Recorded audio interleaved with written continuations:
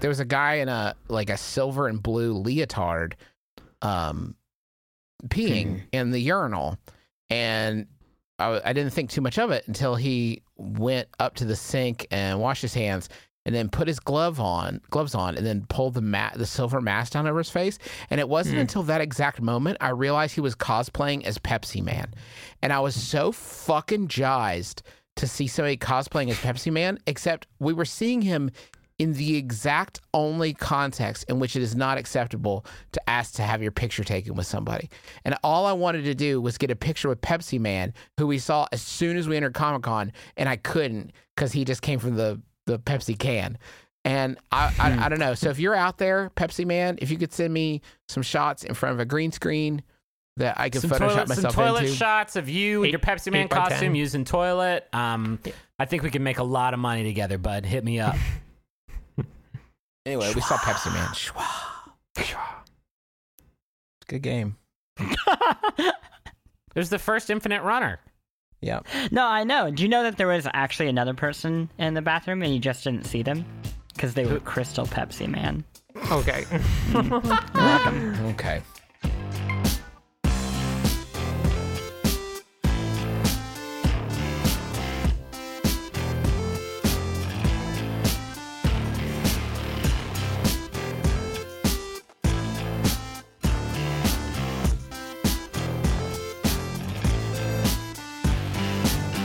My name is Justin McElroy, and I know the best games of the month. My name is Griffin McElroy, and my game of the month's all right. It's just okay. My name is Chris Plant, and I already know that I won this month. My name is Ross Frostig, and I know the best game of the week. And I also want to say, if you happen to hear Tom Petty playing on the background, that's not me playing music by accident. It's actually Tom Petty who is warming up on the concert stage right outside my apartment. Way to brag that Tom Petty is in your house. So welcome to the Besties, where we talk about the latest and greatest in Dungeons and Dragons and fantasy role-playing and fashion and let me ask cereal you, milkshakes at Burger King and every... Hey, Russ, can I just fucking get through it, man? Well, but one of those I wanted to pause and clarify. Are there shapes beyond cubes that could be gelatinous? No. Just cubes. Yeah. Okay, and also cereal-based milkshakes at Burger King. I covered those, so we were going to hit those twice this week. Oh, sports. We do that sometimes. For sure. We do sports, and also video games, which we're going to be taking kind of a deeper dive into video games this week. You know, they have actually. I don't know if you were paying attention at Comic Convention. But at Comic Convention, they also showed games now too. Did you see this? Or have you seen that? Is it Pac-Man? Like Pac-Man, Miss Pac-Man. Yeah. They've actually come a long way since that, judging from the games at Comic Convention. Like Pac-Man 2, Miss Pac-Man 2? It's just a bow on her head. Did you know that's the main difference? I think she's faster also, and that's probably about as deep as sort of gameplay mechanic innovations are going to come in my lifetime, because video games are just Pac-Man. They've actually come a long way since Pac-Man, and we're here to explore that concept. First off, before we get into our picks for the best games of July 2017, I cannot believe it is almost the end of July already. That's preposterous. Let's talk about our honorable mentions for the month. Anybody got any? Good luck. Has anybody heard of a game called PlayerUnknown's Battlegrounds? Oh man, I'm at 100 hours on that bad boy, and I still stink like shit.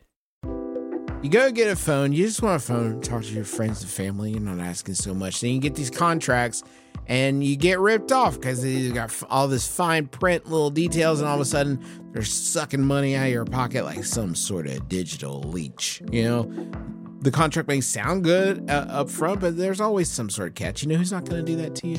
Not going to pull that nonsense? Mint Mobile. Their wireless plans, there is no catch. $15 a month when you purchase a 3-month plan. Mint Mobile's secret sauce is that they cut out the cost of retail stores and pass those savings directly on to you. You want to pay hundreds of dollars for, like literal hundreds of dollars for your wireless plan? Or do you want to have a nice, easy solution, put the bucks back in your pocket, pay $15 a month? Say bye to your overpriced wireless plan's jaw-dropping monthly bills. the unexpected overages sound familiar? To get this new customer offer and get your new 3-month unlimited wireless plan for just $15 a month, go to mintmobile.com/besties. That's mintmobile.com/besties. Cut your wireless bill to $15 a month at mintmobile.com/besties. Additional taxes, fees, and restrictions apply. See Mint Mobile for details. Man, that's Not funny better? because that reminds me of this game called Nier Automata. No. So okay, we should. there are good games. Actually, we should talk about the Destiny 2 beta. Did anybody play that? Excellent. Yeah, I played I played it. the level. I didn't get in the multiplayer. It is. I thought it was neat. I think that there are. So I was worried because there's some stuff that, like, if they do not tweak, it is going to make the PVE experience pretty rough. I think Cooldowns. Yeah, cooldowns in general are sort of like so the state of PvP in Destiny 1, which I didn't necessarily think this, but maybe that says more about like how I played and sort of exploited this stuff when I played PvP in Destiny 1. It's very chaotic, right? And so there's just a lot of supers going off all the time and a lot of sticky grenade spam and a lot of stuff like that sort of makes the experience a little bit less sort of twitchy gunplay focused than I think most folks who play hardcore PvP would want it to be. Yeah.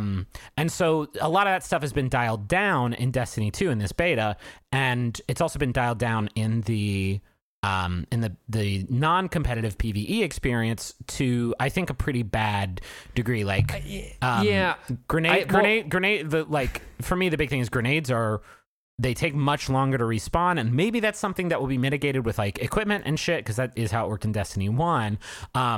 Grenades take very long to respawn, and they're also weaker. So they got like hit twice, and so grenades just feel really shitty. I played a 30-minute strike and only got my super once, despite the fact that I killed like 110 dudes by the time we finished. Like, there's some stuff that's just I like, think all that stuff is going to be hammered out because it's such a big part of like character stuff. I cannot believe that is our first discussion topic with this beta, because I was like so excited by the stuff that was happening in the single player. I thought mission. It was beautiful. Yeah, I thought it was beautiful. Gorgeous. It looks great, and there's some.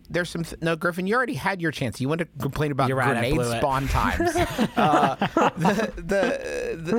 The thing, the biggest moment for me, and this is going to sound dumb, but the biggest moment for me was when I was playing in a single player level, and a character came over and talked to me while I was playing a level. Yeah. You know, in other games. And not any character. It was Mr. Nathan Fillion. Mr. Nathan Fillion. They sprung for the dosh to get Nathan back. You know, in other games that wouldn't feel revolutionary, but like, damn it if it's not pretty groundbreaking for rad, Destiny to have someone actually like there with you in the world. Now, I don't know what that feels like in the 10th time you play that mission. Sure. Yeah, right. The 15th time. And I've heard that exact criticism leveled. I will say, though, I didn't spend, like, especially towards the later months of Destiny, like, I was not revisiting those first missions really at all. I mean, no, like, I think it's an unfair criticism. There's definitely lots of repetition, but it's not like you are, I don't know, going back to the fucking first mission and just like having to play through it to get your 5 spin medal that you need or whatever the fuck. That was definitely how it was when you started. They had story missions like that even late in the game. I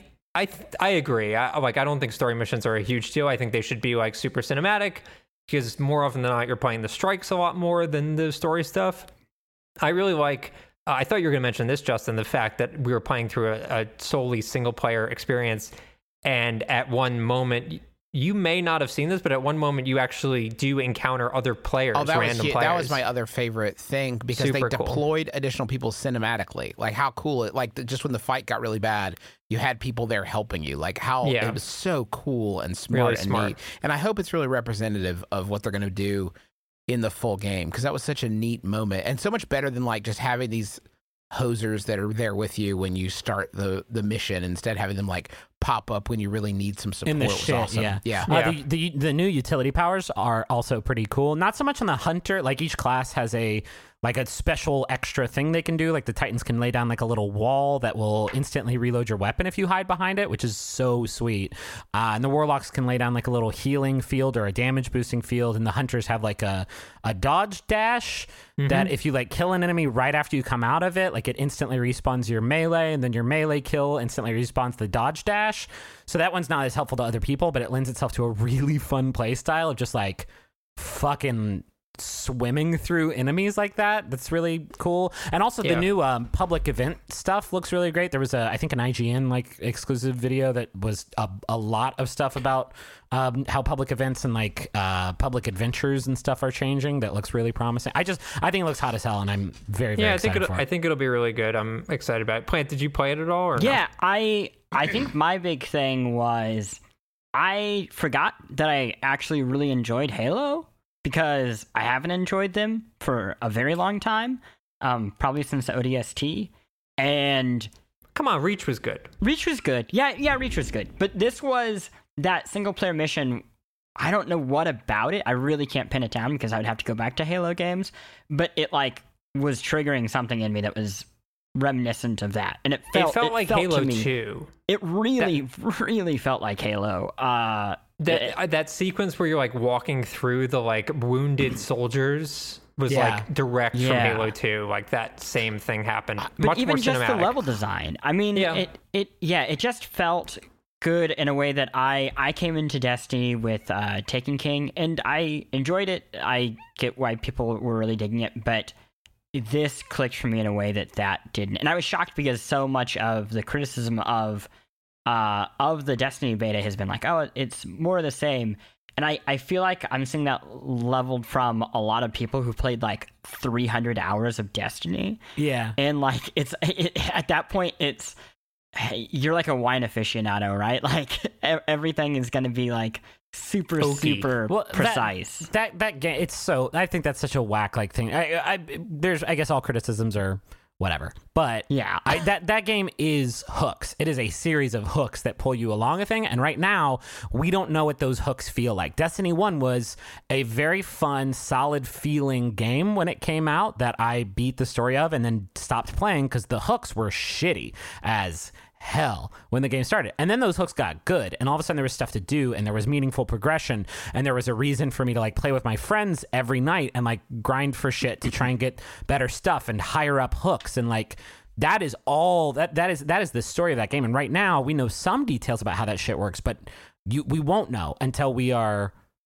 a long ways into playing it, and we sort of understand the like progression systems and the like how gear gets allocated and like what we're going to be spending right now. I feel like we know what we're going to be spending our first 20 hours doing in Destiny. I played Destiny 1 for hundreds and hundreds of hours, and I don't know what that is going to look like in Destiny 2 yet. Totally. Yeah, there was one moment specifically, another one I wanted to call out, where you had to shoot some turbines, and did everybody on Earth have trouble with this? I swear to God, I see, and this is not me fucking toot my own horn, but like they're apparently patching that out in the final version of the game. I didn't think it was that hard. No, I didn't have a problem with it. I think what I wanted to say before that was that it actually required you to think. Like you actually had to think. Like, and that is so not Destiny. Like, oh wait a minute, I got to think about how I'm going to do this. Huh? Okay. Well, it is in raids. And that's sure I think what they were trying to do. Like I was shooting it over and over again thinking, this is Destiny, this should work. I don't have that many methods of interacting with my environment. I'm just shooting where it tells me to shoot. But this, you actually had to like be kind of smart in a different way. I think that is so spot on, and I think that's probably the thing that I couldn't think of that makes me think of Halo. Yeah, like attacking like that big scarab. Yeah, in and Halo, just and finding the weak points and stuff. Yeah, that you're part of the world and it's not just a static backdrop. I have another game I want to talk about for honorable mention. Okay, go. Yeah, and this Justin recommended this to me, and I really, really loved it. And it's old, so apologies, but it's called Hidden My Game by Mom! ! Yes. Plant thought we might have talked about this on a show, but I think we might have. It's super good. It's on iPhone. The premise is that your mom has hidden your Nintendo DS looking like console, and you have to like click to find it, but if you accidentally click on mom, you lose. and mom hides in cabinets, and sometimes there's an alligator that you have to prop his mouth open and get your Game Boy. It's just really charming and great and free and worth downloading on iPhone and probably Android. The sequel is out now, and I know we haven't talked about the sequel, so I haven't talked about that. I haven't played the sequel. It's also out. It's basically the same thing, except more and funny. It's really, it just gets so creative. Yeah, it's really impressive, silly, and some like good meta jokes in there and stuff like that. I thought it was great. It was really good. Go ahead, Justin.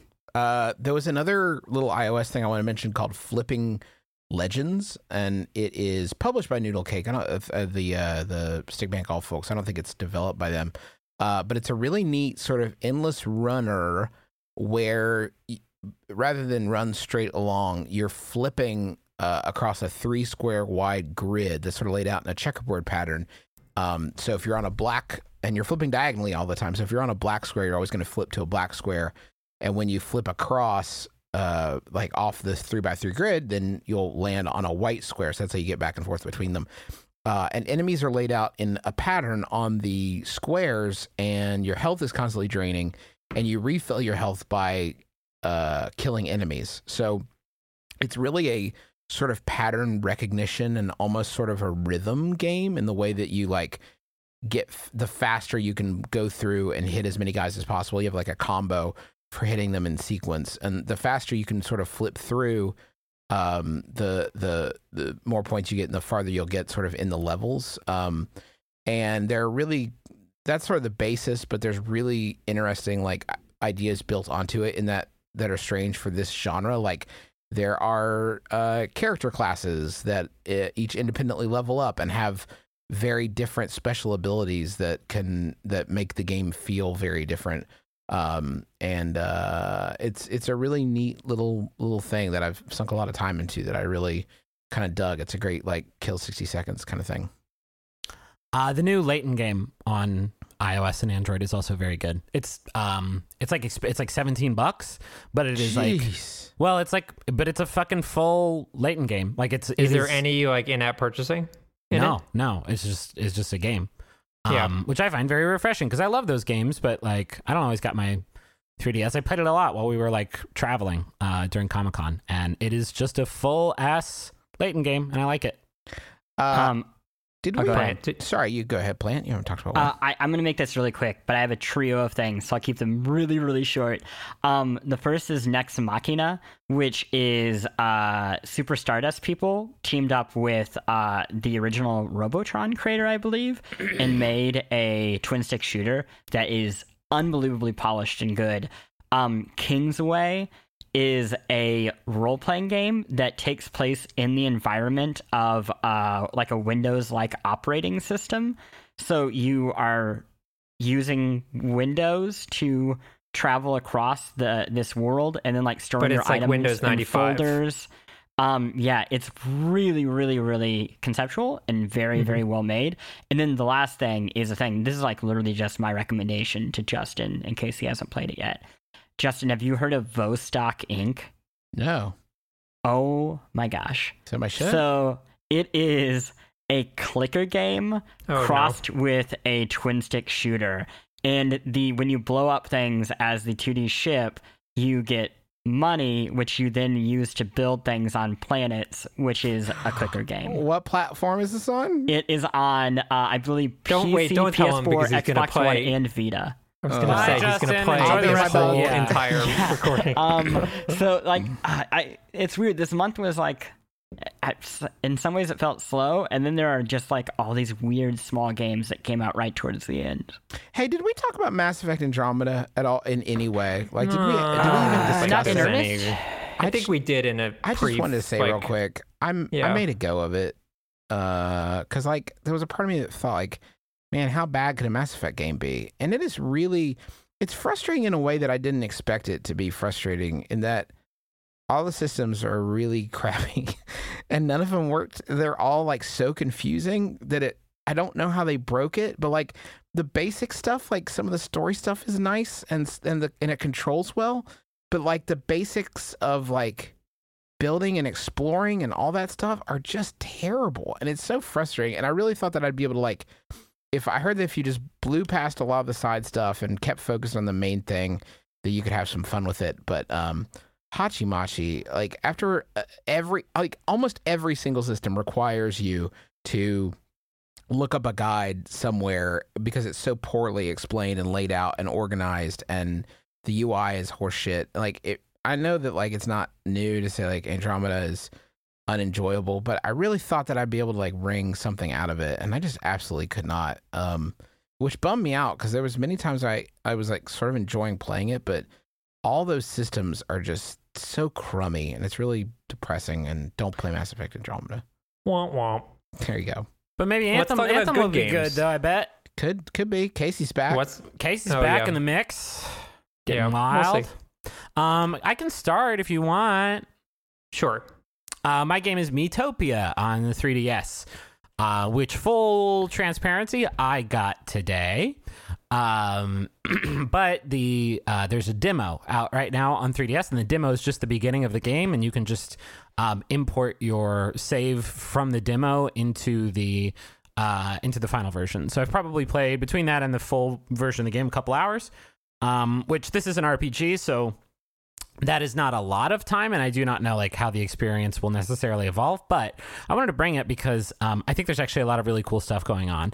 It is a game where you play as Miis, and there have been a lot of those, and most of them have been not so great. Like I was excited for Tomodachi Life because it was sold as like Animal Crossing, but with Miis, but the game wasn't really there so much.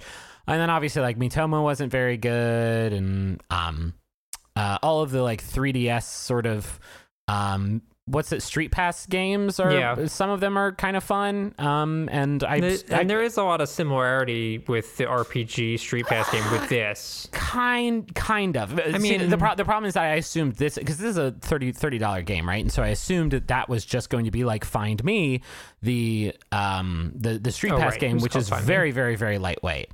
Yes. But there is a lot more to Miitopia, and that's kind of why I wanted to bring it and talk to it. So it's in this fantasy world, and the game starts and you pick your Mii. It's really smart.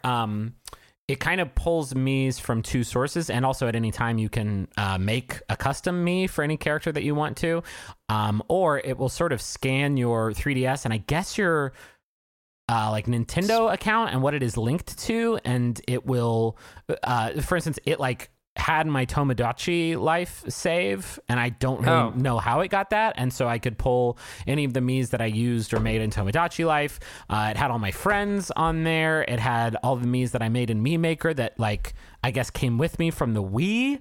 Like I had a lot of Miis to choose from because I played a few of these types of games before. And then there is a Mii Central where people's custom Miis will sort of be populated in this big long list.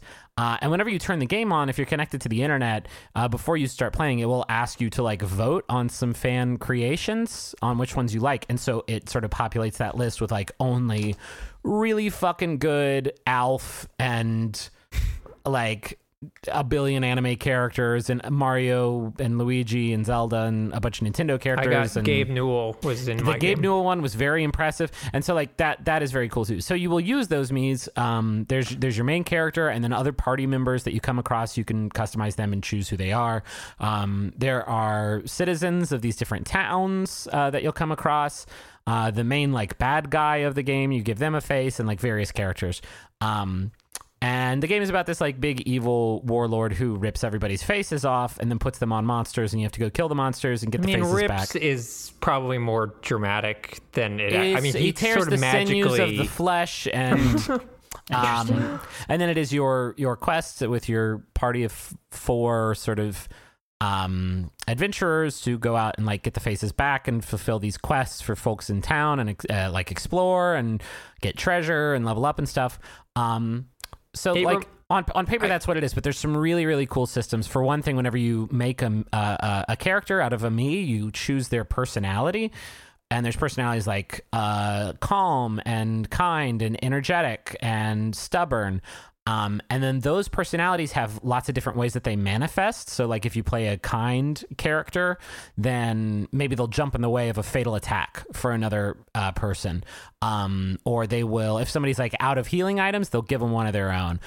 But each characteristic also has a negative side effect. So the kind one is sometimes your kind character will, like, you'll have an enemy on the ropes and your kind character will just spare them. So they get to leave and you don't get anything out of the whole fight. And then on top of that, there are different classes, and the classes are a mix of like fantasy stuff like knight and mage, with some weirder stuff like chef and pop star.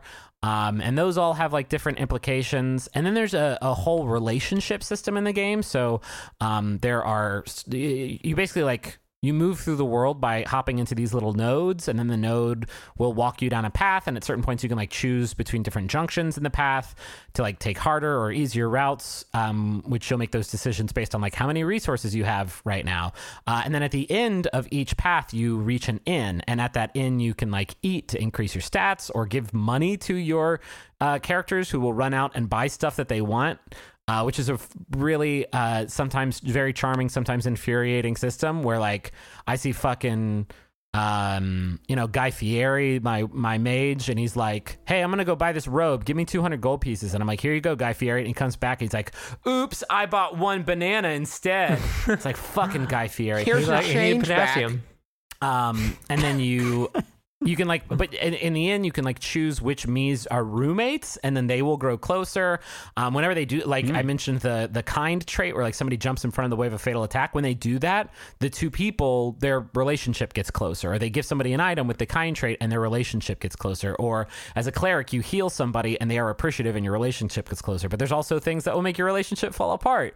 And as your like relationship levels up, that also unlocks unique abilities. There's a lot of stuff. There's like a lot of it's very deep. What makes you fall apart?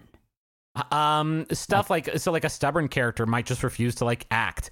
And then people are like, fuck this, fuck you, I'm out of here. What a D. There's attacks that are these powerful AoE attacks that hit all of the enemies, but they will also hit your friends. And so that will cause your relationship to suffer.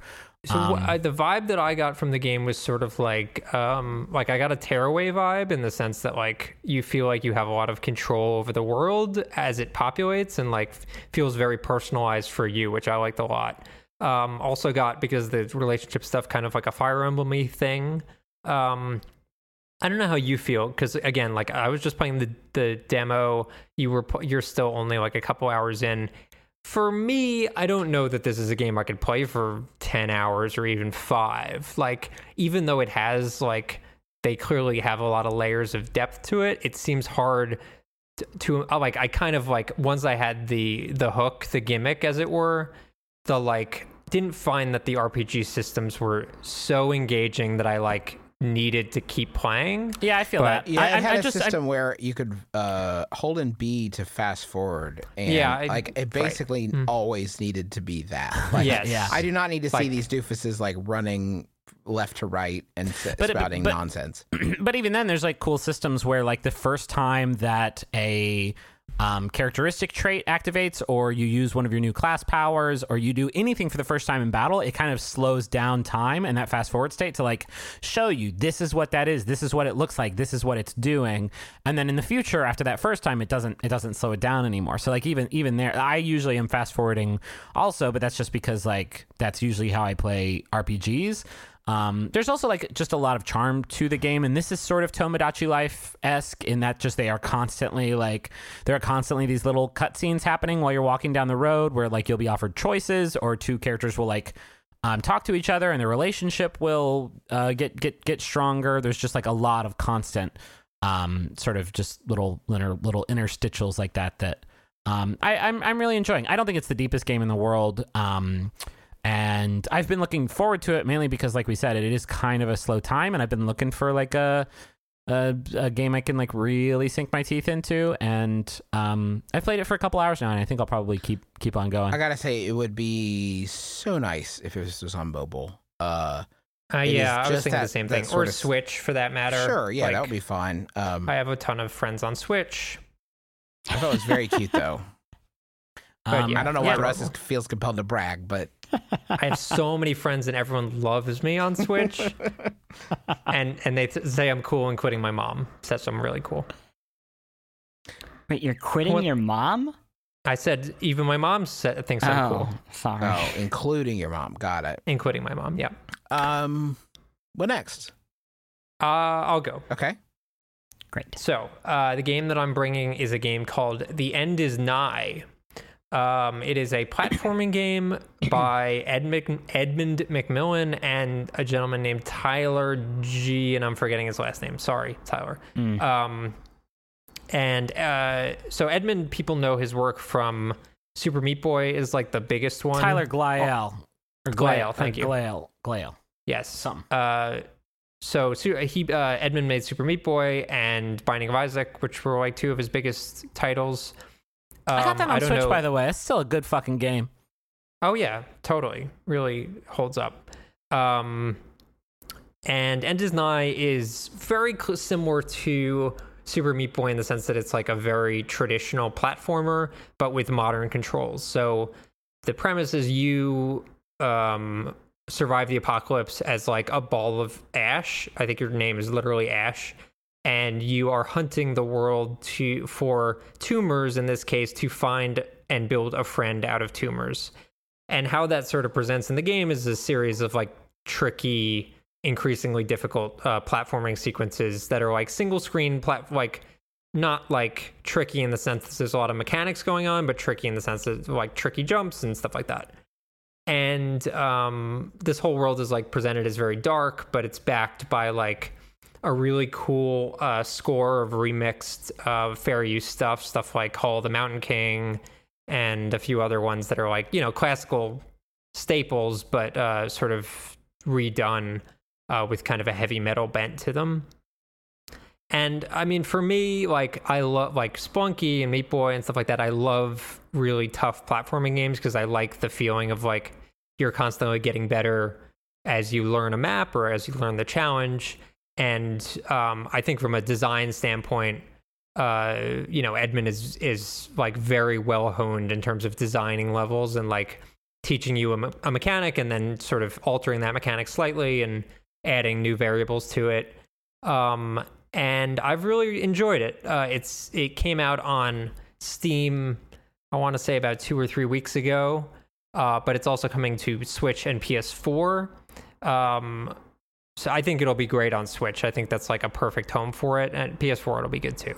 But I was shocked how different it felt than Super Meat Boy, because when I saw it looked identical.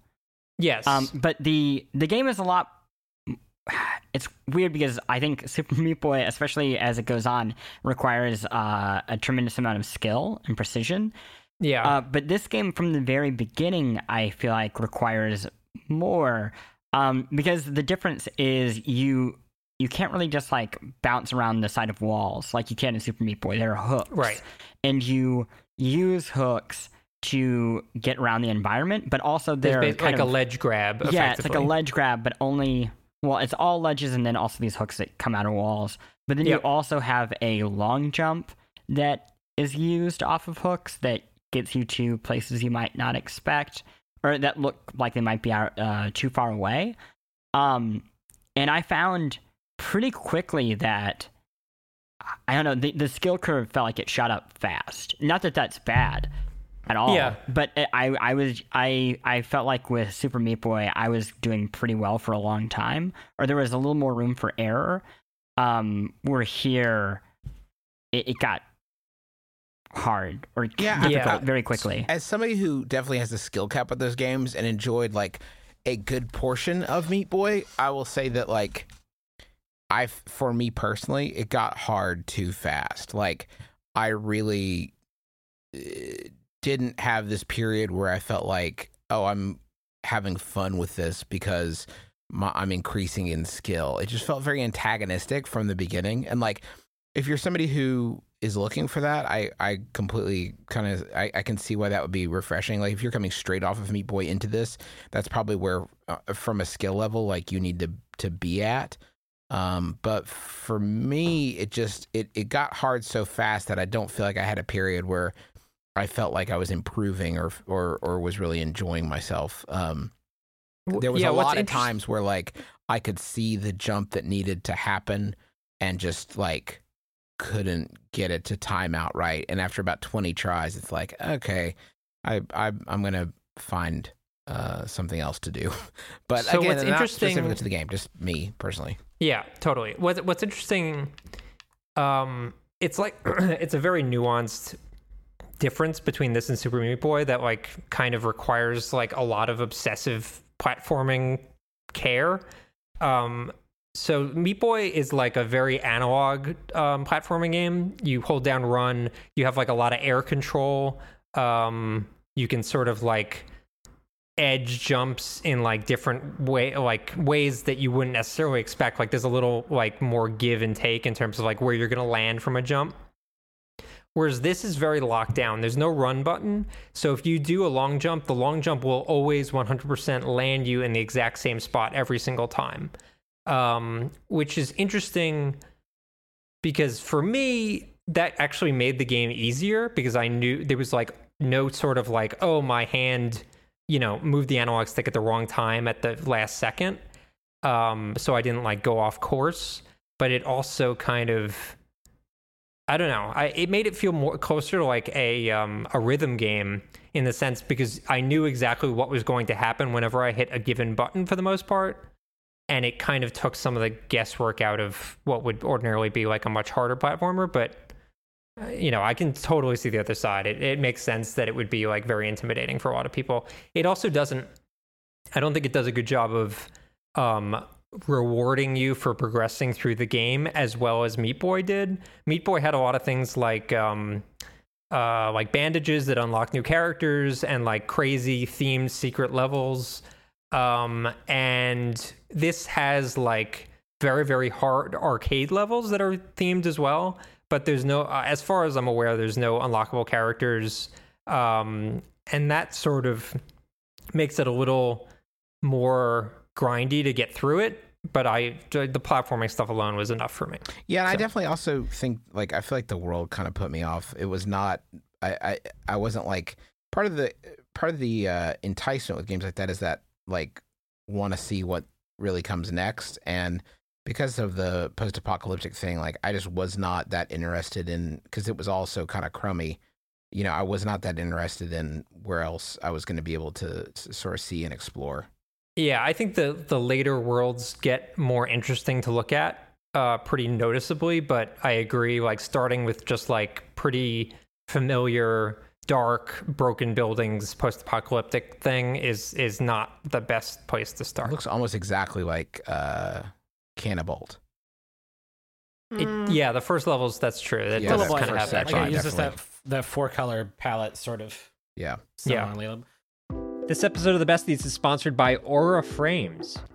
All right, so there are a number of people in your life that are not necessarily the most technologically savvy. I'm sure immediately names jump to your mind. Those are the sorts of people that you would say, oh, maybe they would want a digital picture room in their house, but they wouldn't necessarily be able to like set it up and get it working and add new pictures and stuff like that. That is where Aura Frames comes in. It's a digital picture frame that allows you to basically upload any photos that you have directly to the frame. You don't need them to do any work. In fact, you could even set it all up before they even open the box. You have the account set up, you just have to connect it to their Wi-Fi, and once that's done, everything happens over the internet. So you can add new photos, you can do whatever you want, and it all works completely smoothly. I set it up for my grandmother, who's 95 years old. I set it up for my mom, who's 70 years old, and they both love their Aura frames, and they love seeing the pictures and new photos of the family, all being added without them having to do anything. So I'd highly recommend it. I'm really, really happy with it. And right now, you can save on the perfect gift that keeps on giving by visiting auraframes.com. For a limited time, listeners can get $20 off their best-selling frame with code BESTIES. That's AURA frames.com, promo code BESTIES. Terms and conditions apply. Y'all, you already know how much I love our sponsor of the week, Rocket Money. They make it so easy to get your personal finances on track, and especially stop worrying about all these subscriptions that you have that you don't necessarily need. Keep the ones you want, get rid of the rest. Here's how it works. Rocket Money is a personal finance app that finds and cancels your unwanted subscriptions, monitors your spending, and helps lower your bills. They'll even try to get you a refund for the last couple months of wasted money and negotiate to lower your bills for you by up to 20%. All you have to do is take a picture of your bill, and Rocket Money takes care of the rest. That might sound too good to be true. I have tried it myself on multiple different monthly payments I have, and it's worked, which is incredible and so much easier than getting on the phone with all these companies and trying to wrangle this yourself. Rocket Money has over 5 million users and has helped save its members an average of $720 a year, with over $500 million in canceled subscriptions. So, cancel your unwanted subscriptions by going to rocketmoney.com/besties. That's rocketmoney.com/besties. rocketmoney.com/besties. What should we talk about in halftime? Because I think we talked about Destiny. Yeah, can we just edit the Destiny? Oh. I don't even know which one this fucking is. What's that supposed to be? Hello, it is I. Wait, is this Jean-Baptiste? Jean-Baptiste, yeah. I don't remember God, Jean-Baptiste quite sounding like that, what? but all right. Wow, Hello. it's been so long. So long, but not long enough in like a different way. What is going on, besties? Wait, So I'm you sorry. don't have a Before bit. we... I really don't think this is Jean-Baptiste. I think this is one of Russ's other characters doing a prank call. I think there might be a reason there is. This is Jean-Baptiste. Did the last time we see Jean-Baptiste, he got pushed out a window? Yes, but I was fine. Okay. This is no problem. I don't know if you guys remember, I am an independent developer from Canada. Canada. And now, just by you, I need you to understand, Jean-Baptiste. Anywhere Yes. you said there, where you were from, it was going to be slanderous and hurtful towards whatever Canada. kind nation. Okay, you claim to hail from. Where in Canada are you from? the eastern part. I don't own this. I don't own any of this. Do not tweet at me, please. Like tweet it. Newfoundland, like that sort of. Down thereabouts. Okay. Yes. Does this mean you speak French? Oui.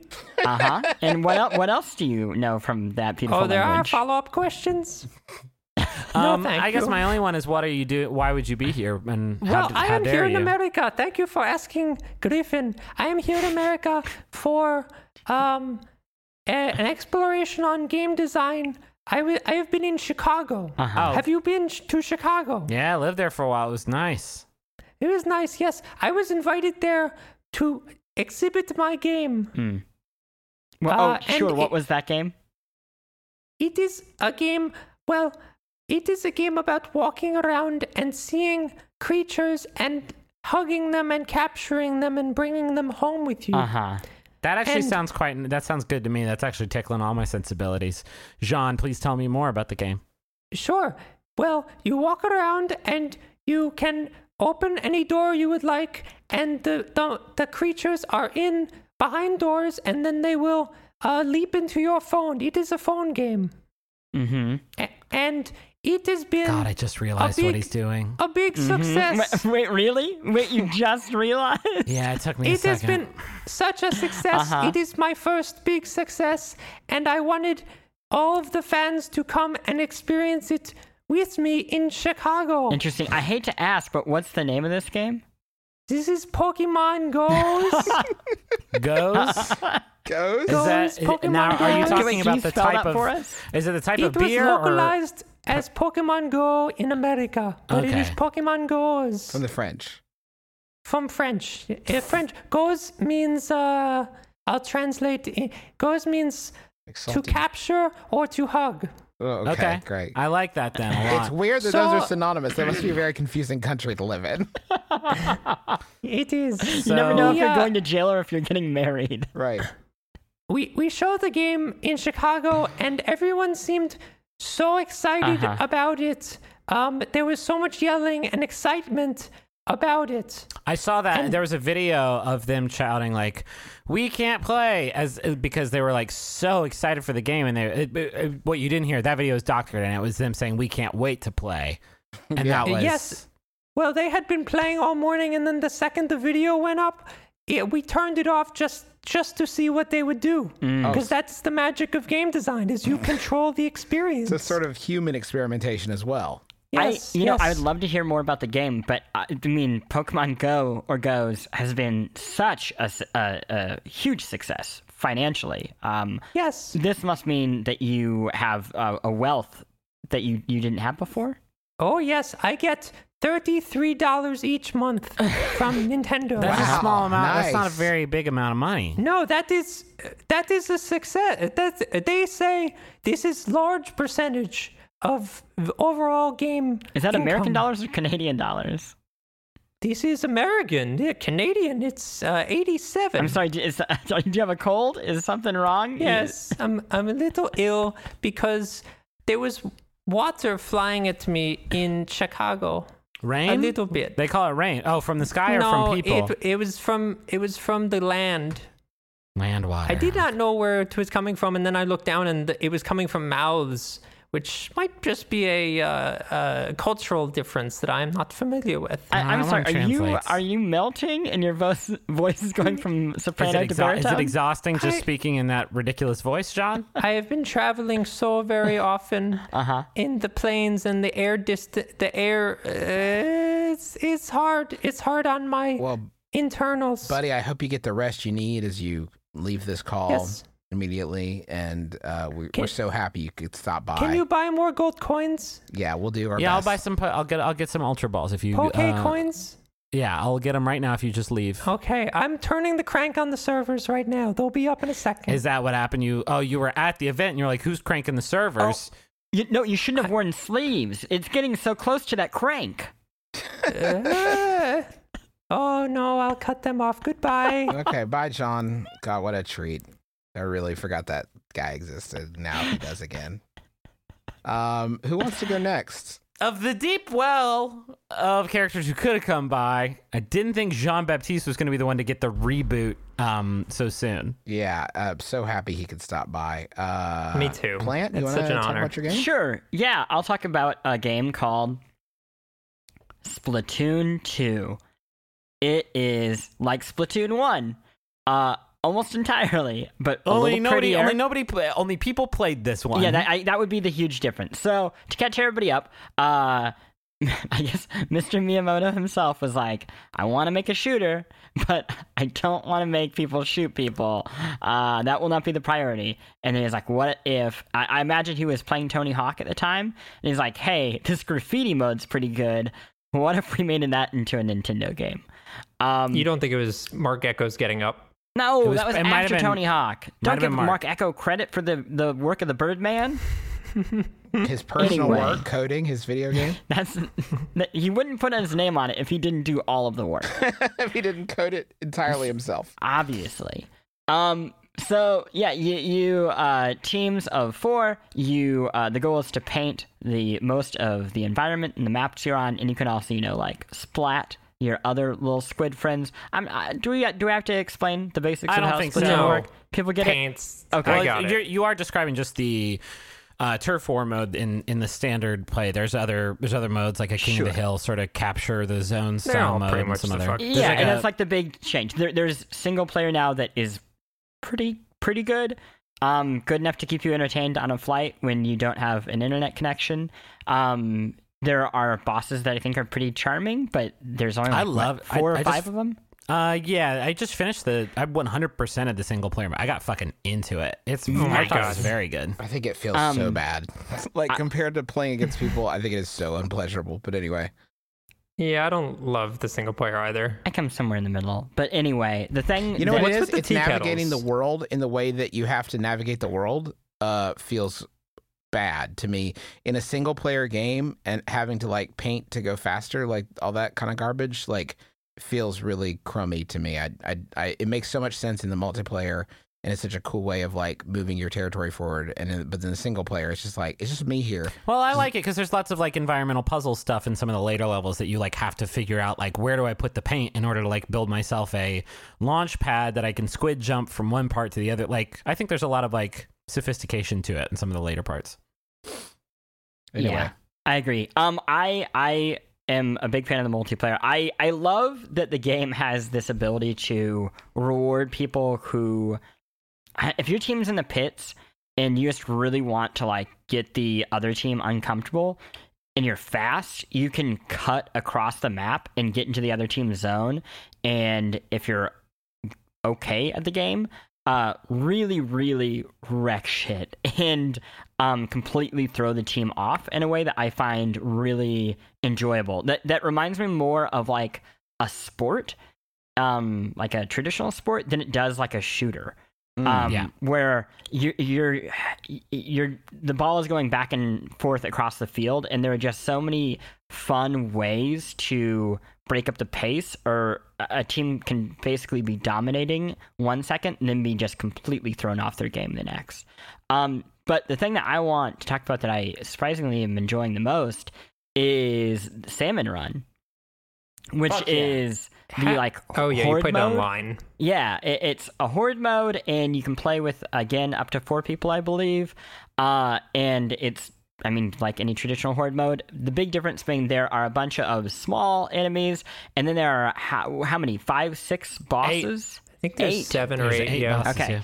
And all of them have different methods of how you destroy them. There's like one tiny creature, but it has tons of plates stacked on its back, and you have to remove all the plates before you can blow it up. There's, I think it's the salmon, that there's a big marker on the ground right before it pops up, and if you don't drop a bomb there so it comes up and eats that, it'll eat you and just wreck you. There are 2 giant recycling bins that float in the air. There are all sorts of different things, and it has a level of creativity and weirdness that I'm like shocked it's a Nintendo game. Like, no, but if you look at Nintendo games without the context of having played them for 30 years, yeah, but I guess that's the thing shit. is I can't remember the last time I saw something new like this. I like ARMS a lot. It's not weird in the way that this is. This is like weird in like a Ren and Stimpy sort of way. Do you mean Splatoon as a whole or just the mode? Just this mode. Okay. Salmon Run. I mean, Splatoon as a whole is also weird in a design point of view that it's so cool and interesting and you're talking about actually the aesthetic of these like wild looking like fish monsters running up and trying to beat you to death with like frying pans. It's very it's very like, it is cartoonish, and I'm not saying that to describe like the game's color palette. It is like it is like watching a cartoon in a way. It's like the Rabbids. Yeah. God. You did say you couldn't believe it was a Nintendo game, but we should talk about the fact that the deployment of Splatoon Run is a very Nintendo-ass bad decision. Yeah. Jesus. Not Splatoon, Salmon Run. Do you want to walk through how much of a mess that is? So I kind of get where they're coming from. There is a progression and a loot cycle to Splatoon 2's online multiplayer where like there's shops, and those shops update every day. And when you buy gear at shops, it has like perks that you can unlock on them that like change your, speed or your how much ink you use when you use your weapons, and all kinds of like different modifiers. But none of that carries over to the other modes. We should mention. Yes, right. So single player has separate progression loops. Then multiplayer it has separate progression loops. But you mentioned that before I started playing the game, the single player and the Salmon Run do feed back into the multiplayer. You can unlock shit in those modes that you will then use in single player. So I didn't know single player did that. Yeah. So the in Salmon Run, it only works for, I think the time they have it set to, and maybe this is the biggest problem, is 5 a.m. to 5 p.m. I think Pacific time every other day. I'm pretty sure that's what the schedule is. I could be wrong there. The idea is this, right? In every one of those sessions, you have a pay grade that increases as you complete missions and don't die. If your team ever wipes out in a Salmon Run mission, then it's over and you lose. But if you can complete missions in a row, then your pay grade increases, your rank increases. Your pay grade affects like how many points, like rank up points you get from a mission. So the higher your pay grade, the more you'll pull down for a successful mission. And then at the end of a, I guess, day, I could be 100% wrong on this, but I think this is how it works. At the end of a day, your like rank determines what prizes you get from that. So maybe it's an exclusive shirt that has some different stuff on it. There are little gashapon balls that have like different bonuses, like experience point increases or money increases for the multiplayer mode. Sure. I think what they are going for roughly in terms of feel is Iron Banner, which is a monthly thing in Destiny where you play this like special mode of PvP and then you can unlock this exclusive gear, and it is an exciting thing. Problem is, it's not infrequent enough for it to carry that kind of excitement, I think. It's really just like, oh, it's not on today. Fuck. And the other big problem is it's literally the best thing in the game, and I want to do it all the time. It doesn't make any sense to me at all, like why they would lock, because it's in the game. You can play it at any time you want locally. You can play Salmon Run whenever you like. The only time to play it online is when it's quote active, and for the life of me, I cannot see an upside. There's actually a bunch of shit in this game that I cannot see an upside to, and maybe fans of Splatoon in this podcast can explain to me a few of those things. I mean, some things are just Nintendo things. Like, no, okay, no, that's not. I don't agree. I'll give you an example, and plenty of has been said about this, but let's talk about it again. The fucking TV show at the beginning of every time you load the game, that you have to sit through, and they tell you what the maps are, and there's some fun puns, but you have to sit through it every time. There's no way to skip it, and it makes me want to throw my Switch out the window. The other thing I agree with you is a Nintendo thing, which is when you're playing a multiplayer game in modern multiplayer like PUBG, Destiny, you name it, the primary number one thing that people want to do is play against randoms with their friends, right? To do it in Splatoon is a nightmare. Nick, who is a very has played a lot of Nintendo games. I have played a lot of Nintendo games. We had a crew of 4 people. Getting everyone into the same match, like as like a quote party, was next to impossible due to a number of factors, not the least of which was the chat program that they've released is absolute total dog shit. So we moved to Discord, which is a very capable app, and it handles things fine, and that's what I'd recommend if you're playing Splatoon online. But getting people, like, there's just no, until I think you're ranked like B- and you're playing like ranked matches, there's no way to be, as a crew of 4 people, just like take on all comers against like randoms on the internet. It's just not an option. That's wild. I think there is. I think there is if you rank up and get into ranked league play, whatever the fuck it's called, and then you can make a team before you match up against people. But before that, there is not. All you can do is there's a friends battle thing that doesn't let you make a party. Well, you can do a friends battle, but you can't play people online. You can only do private matches if you do friends battle. There's other stuff or I should say, you can play people online, but you can only do like 2v2. You can't like play randoms online. There's other whack stuff like the fact that you have to back out the menu to change your weapon. That's pretty bad. Like that really stinks. Yeah. It's like if you're in a flow and you're playing and you're in a pretty good groove, and then you have like to leave the whole thing to go change your weapon, like that, and especially because anything, it can like take any of your a loadout. good long while sometimes to get into a match. I've had a couple where like 3 minutes of waiting and it's still timed out, and it didn't work, and it didn't find me a group of people to play with, and that's like I've been reading a few books. times. Like, yeah, exactly. That's good. It's reawakened the love of literacy. Yeah, but like that's weird. There's other like I'll tell you one of my Splatoon issues. A good one first. I like how short the matches are. It keeps you from getting too invested in what's happening. It's like, oh, okay, I'm just having my fun. But on the flip side of that, I do wish who won and lost every game was not a complete and utter surprise to me every single time. I do wish I had. I never know. I never have any idea who won. Like every once in a while, if I'm getting like housed, then I like I can see that line of the opposing team like outside my door. Then in those rare cases, I know what happened. But I think that boils down to the communication breakdown, right? Because there's no chat in the game without using the stupid mobile app, and so I've had games like that too, where I get like fucking 9 kills and I'm painting the whole world. Little did I know there were some motherfuckers behind me like painting up whatever I painted, and my teammates were doing jack shit. Yeah. And so I thought I crushed it, and then I get beaten like 20-80, and like I had no idea because my teammates weren't talking to me. It's another thing that like playing with friends and being able to chat with them would be like, hey, the left side of the map is all. Also, you can open up the map at any point to like jump to wherever your teammates are, and that actually gives you a very good indication of like what needs painted. But I think being able to communicate would definitely help that even more. And there's stuff. The weapon switch also is irritating because in terms of like being on a team is also irritating because I've ended up on. I like to use the paint roller because I like being able to like contribute without having to get into a bunch of fights.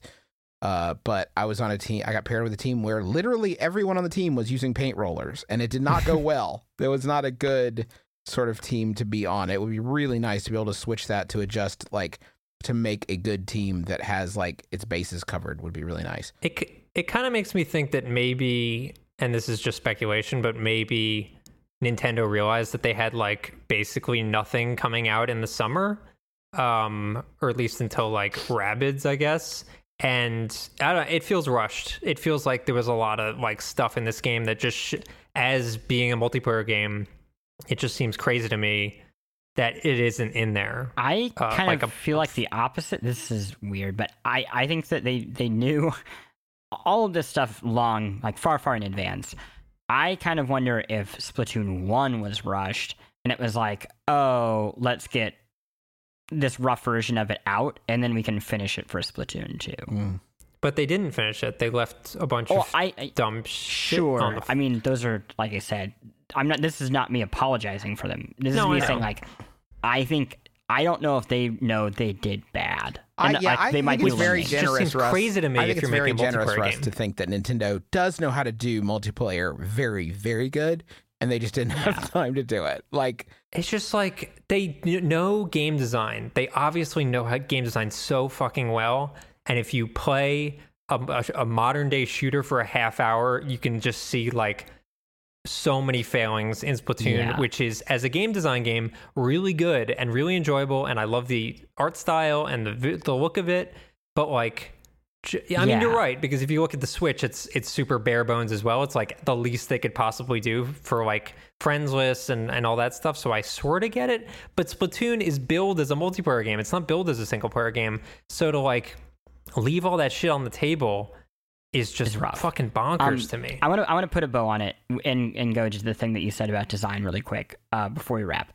And I think this is a thing that we talked about weirdly with Watch Dogs 2, which was a game that Justin, I think you had mentioned this. For all of its opportunity, it was not very creative with its weaponry. It talked a lot about non-lethal kills and like being able to use weapons in interesting ways, and then everything was just kind of the same weapons that you would see in any shooter. And I don't think it can be understated how creative Splatoon is, and how much it like really makes me think about how lacking in creativity most shooters are in terms of like, if you're going to interact with the world through a gun, hey, this game makes the floor poison. It covers the floor with poison in different ways. Poison or a rad fucking water slide. So, like, or a water one slide. Of those two. And the way that you like slop up your weapon is just, there's so much variety. That is the thing that I think Splatoon 2 does much better than Splatoon 1, is I think the weapons are a lot more creative. There's just more of them. I do wish that you could change on the fly easier, but I think like that kind of almost gets lost because it's like it's a colorful silly game where you paint. But if you think about like, if this didn't look colorful in like a kid's game, it's doing so much stuff with a shooter, and it continues to bum me out that after, what was it, that the studio that did Resistance, Insomniac, I think, did it. Like, there was a time where it felt like there was more creativity happening with what a gun does in a game, and I think like for a long time, instead of focusing on that, it's just, we're gonna make this gun thing that you're familiar with feel better and better and better. And sometimes I am okay with it not being better, but just being different. Yeah. I think Overwatch is probably the best big example of a game that does it well. Yeah. But I agree with you that a lot of shooters these days kind of like, the Battlefields of the world kind of just fall into, well, this is a faster SMG and this is a slower SMG and this is a high-powered rifle, and they all pretty much I think work it's very the same. telling that whenever I'm, almost any time when I'm killed by something in Splatoon, I think, well, of course they have that thing. Look at that. It's a giant paint bucket. They're just dumping paint everywhere. It's way better than what I've got. Especially when you're like starting out. Everybody's got like the most bananas paint slinging tech. I will say, like, I really have been playing a lot of PUBG, although I think I'm finally starting to slow down a little bit. And it is also really, really nice to play a game that is the opposite of that in virtually every way. Like 3 minutes and then it's over, low stakes. I'm good at it. Which is very novel. Like I honestly play it while I'm like waiting for the plane to spawn in. Like it is. I feel like every time we talk about a Switch game, I could talk about this. Like, oh yes, well everybody's praises and criticisms are fair, but we should also talk about the fact that like just playing a game on the Switch fucking owns. It is it's the best shit ever. I get home and I play it on my TV and it looks great, and I use the Pro controller and it feels really good, and I go get on an airplane and I play it for 3 hours. Like, it's amazing. It's great. Brief tag onto that. I did just get Overcooked, which just comes out on Switch like today gosh. Or tomorrow. What's that? And that's like a perfect example. It's so good. It's a top-down cooking game. It's kind of like, imagine like a really good Mario Party mini game where there's 4 people running around like carrying pots and chopping vegetables and like trying to coordinate to like deliver food really quickly.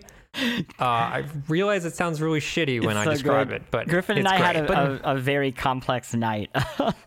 Yeah, we played that with our friends. It's up to 4 players, and so like one person can go and chop stuff and then throw it in a pot, and then another person will like take it out of the pot when it's done cooking, put it in a bowl, and then you got to serve up the bowl, and then you got to wash the dish. That's the basic cycle of it. But then the fucking stages, as you go on, it's all of a sudden, instead of being in a kitchen, you are in 2 trucks that are racing side by side on a freeway, and so you have to like figure out like, okay, I'm gonna throw an onion on your side. You have to catch it. 3, 2, 1. You drop the fucking onion. Or there's one where it's just like you're moving around a track where nobody can pass one another because there's just space for one person, and so you have to constantly be thinking in order, like, okay, I'm gonna put the onion down. Player 2, you're gonna chop it. Player 3, you're gonna, oh fuck, you didn't grab it. Now I have to run all the way around this track. Like, it is a hysterical, infuriating party game that will make you want to fucking kill your friends.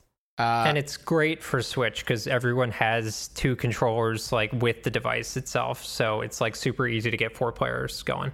Cool. I'm going to take a moment to talk about Pyre, which is the new game from Supergiant, creators of Bastion and Transistor. And this is very different, maybe even more different than Transistor was from Bastion. This is... So basically, it's a visual novel crossed with sports. In short, you are one of a begins as a triumvirate, then gradually expands of people who are trying to escape a sort of purgatory-like environment, an extremely colorful, beautifully rendered purgatory. And the way you have to do it is to succeed in these 8, what they're called rites. But the rights are basically a sort of sport where each team has a goal, and you're trying to take a celestial orb and jam it into the opposing team's goal until you douse their pyre, their flame. And that's the basics, but there's a lot more layered onto that. You can throw the ball, and the further you throw it, the more points you get. You can basically dunk, which is jump at a length and slam it in. Bigger, slower players tend to douse the flame more, so there's kind of a risk reward there. And a lot of the players who are characters that you meet in the world and recruit onto your squad have different abilities. There's a little imp that can fly around and is harder to hit and that kind of thing. But the gameplay for that is very enjoyable and neat and interesting and multi-layered. The unusual thing about it is that it is kind of a rarity in the game itself. The vast majority of the time you're traveling from like in between the rites, and you are talking to the people on your crew. There's these completely optional conversations at almost every time your little wagon stops that you can go inside the wagon and talk to somebody, and your choices with them sometimes have a gameplay impact. Sometimes you've got a branching path and different characters want you to go different ways and you get rewards based on which ones you choose. Sometimes just the conversations themselves can make the players faster in the next game or make them play better in different ways, which is interesting. It's an interesting way of like layering it on. And even when you are in the rights themselves, if you lose, the game doesn't stop. It just sort of continues the story on from that point. And the characters are all really sharply written and interesting, and you kind of like it. They ingratiate themselves to you really quickly. There's another really smart thing that it does that I want every sort of visual novel from now to the end of time to do, where key terms, things that would be in a glossary, you can highlight and it explains to you what they are. So like you don't have to keep track of all the mythology. You can just kind of highlight it and see like, oh right, that was that guy who did that thing. I remember now. Can I address that in particular? There's some VNs that do that. It's very, very cool, but this was not that's like a not uncommon I also want thing. to I also want to address that in particular because I didn't play a ton. I played about an hour. So here's the thing. I'm a big Supergiant fan. I loved Bastion. I didn't love Transistor as much, but I liked it. But in both of those cases, I thought they used story very carefully in the sense of like, these are obviously very weird worlds that you're being introduced to with like a lot of backstory and a lot of like history, but they're smart insofar as they very slowly introduce you to the world you're in, to the characters you're in, etc. And by the end, you feel like you have a pretty good handle on these worlds, but like for the first hour or so, you're like completely lost. And in this game, they like start right from the jump with like a lot of talking and a lot of like highlighting things to figure out what they are. And if I'm honest, it kind of feels a little bit like lazy writing to rely on footnotes to explain like what this town is called rather than sort of doing that in the writing itself, if that makes sense. I'd rather make that optional, like rather than make you have to reread, and it doesn't give you more than is in the story. The things in there are communicated to you elsewhere. It's just to be able to remind, like, for example, there's a character called Sandalwood who is some sort of informant for your group. And before you like learn more about Sandalwood early on, when you highlight its name, it basically says it's some sort of informant for them. You don't know more than that. So like, you're only getting information. I felt like early on I was getting additional information from those tooltips about towns and stuff like that. Maybe. I mean, that may be the case. I would say, broadly speaking, though, it's pretty good about like the deep lore stuff that you would already know. I appreciated being able to like dig, because like I don't always care. Like, yeah, it's fine, whatever. Right. The Goobly Woods. Yeah, I'll just go there and get the thing I need to get. Right. I do kind of wish there was more of the game part of the game. The game part was fun. I liked it a lot. Yeah, the game part's really fun, and I wanted to like experiment more with the different characters and get to play with each of them more. But it's actually kind of so rare, and you have to end up benching people, which is interesting because sometimes you'll have conversations after the match like, "Why did you bench me?" Because if you play in the rights, it helps you to, you're earning like, forget what it's called, but it's basically like experience that you need to leave this, the purgatory that you find yourself in. So people are like upset if you don't play them, which is cool. I just wish there was more of that stuff. It kind of feels like this would be the third game in like a series where you're like building a world, and the first game would be like a very narrow, like 1 or 2 or 3 character game. And then by the third game, they're doing like, oh, this is an interesting spin-off telling this side tale about these people in this weird game that they play. You know what I mean? Yeah, for sure. It just feels like they bit off a lot for this first game. It's way better than Blitzball, but it feels like the Blitzball of a larger, like, because that's the other thing is like the world is really cool and the characters are really cool, and I wish there was more to interact with them. It's also fucking gorgeous. Oh God, like it looks so good. Like it reminds me, it's like Don Bluthie to a certain extent. And what was the name of that PC RPG that came out? Like, you know what I'm talking about? The Pillars. It was like hand drawn. What was it called? Banner Saga. Oh, Banner Saga. Banner Saga. Yeah. I was thinking Banner Saga, yeah. So it kind of looks like that, but like even more polished and just like gorgeous. So like they clearly know presentation really, really well. And I was just kind of bummed that like it wasn't for me at least, it wasn't a more engaging experience to like draw me into the world, the interactivity parts of it. Yeah, I think that's completely legit.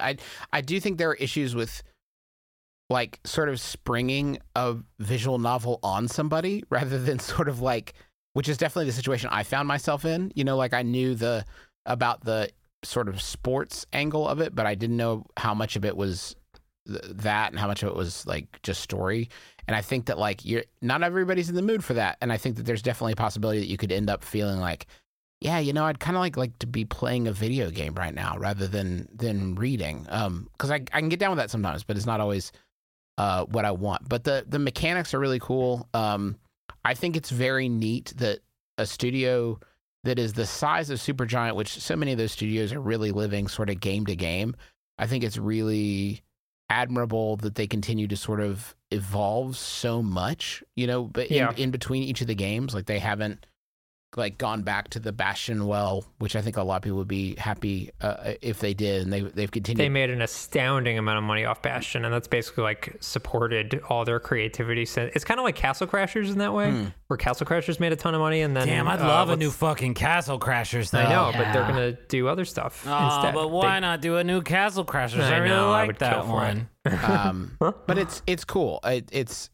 It is not exactly what I kind of hoped it would be, like, because mechanically I really thought Bastion especially, but also Transistor to a lesser extent, was like so like fun and so mechanical for lack of a better word. Yeah. I'm kind of missing that, but it's cool.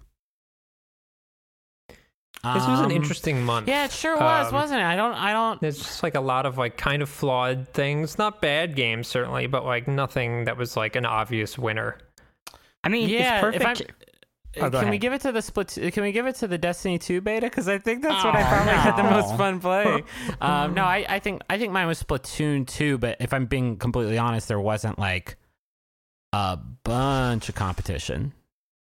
Yeah, I think there were a bunch of like small things. I think, I don't know. It's dry, been such a good, typical, like wildly good year.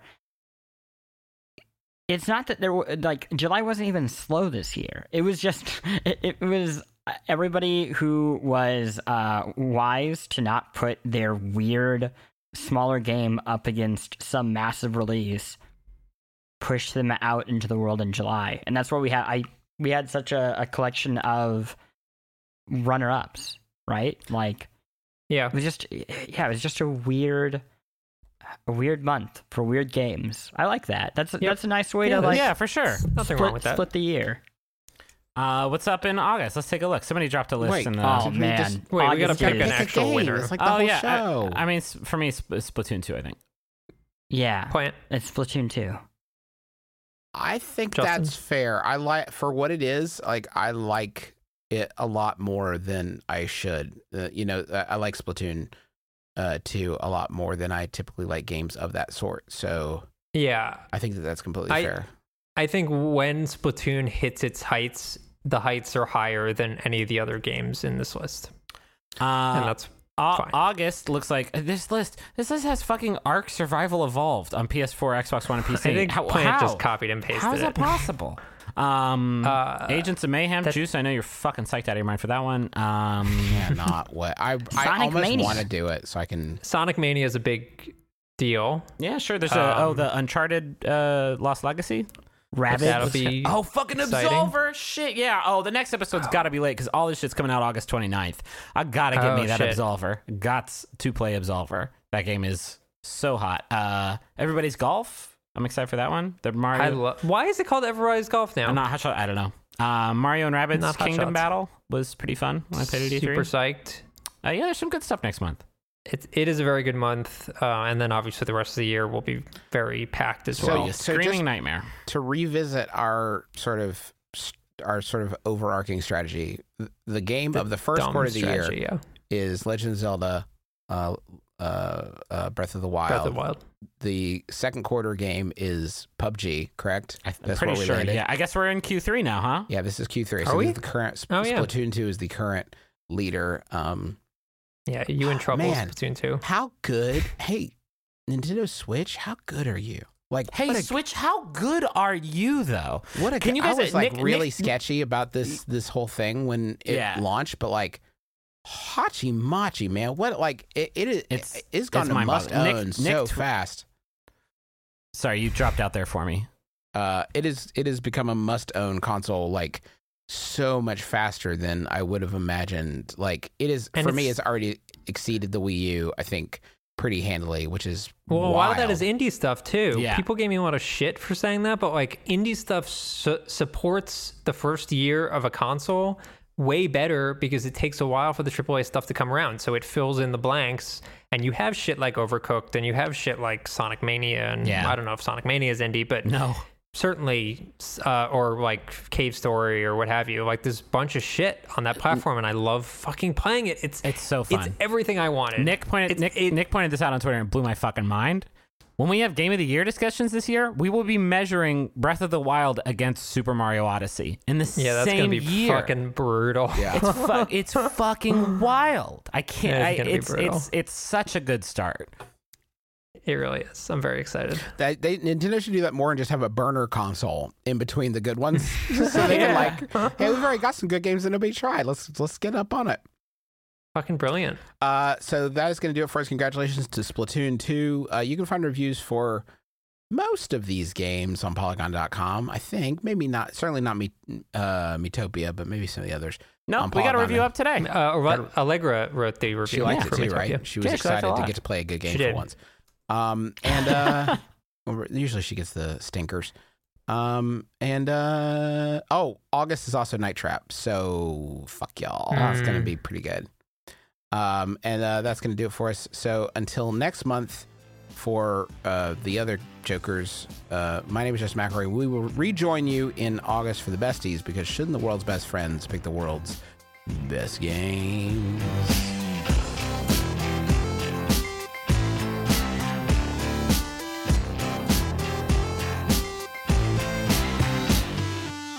Besties!